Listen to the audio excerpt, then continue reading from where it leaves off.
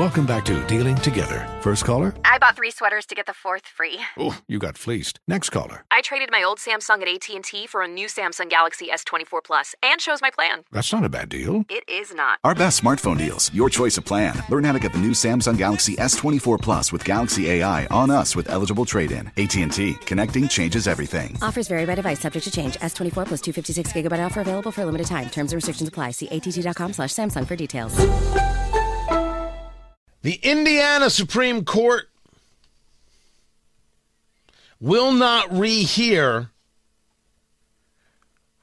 its June 30th decision on abortion restrictions. And seriously, Wish TV, divided Indiana Supreme Court, it was a 4-1. 3-2 divided, 4-1, that's the decision. Divided Indiana Supreme Court clears way for near total abortion ban.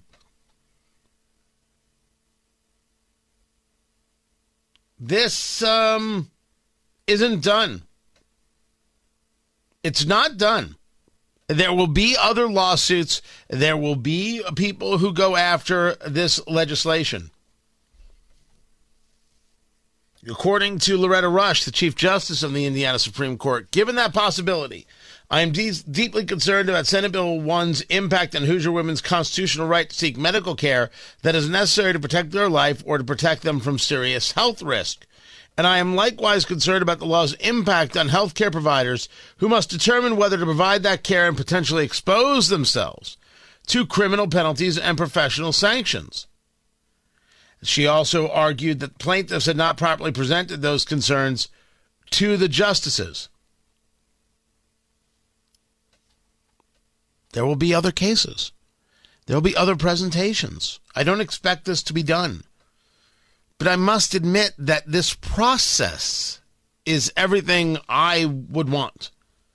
I don't want this handled by the federal government. I want this handled by us.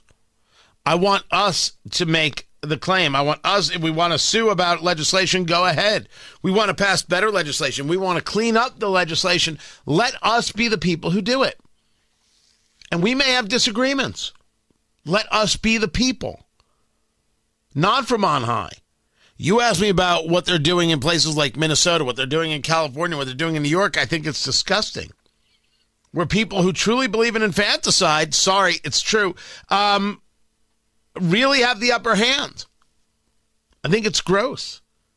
Americans, if we're going to think of them as this monolithic block, want abortion to be very rare and they want it to be legal.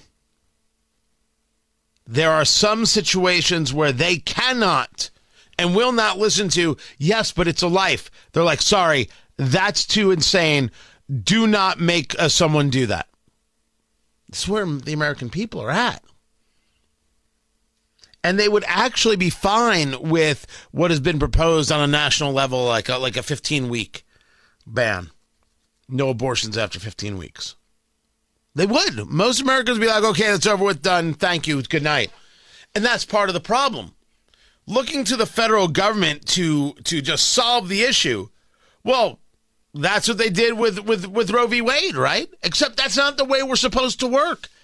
This usurpation of states' rights isn't the way we're supposed to work. The 10th Amendment is supposed to mean something. States might see it differently. And I don't want it done on a federal level. You know what I want done on a federal level?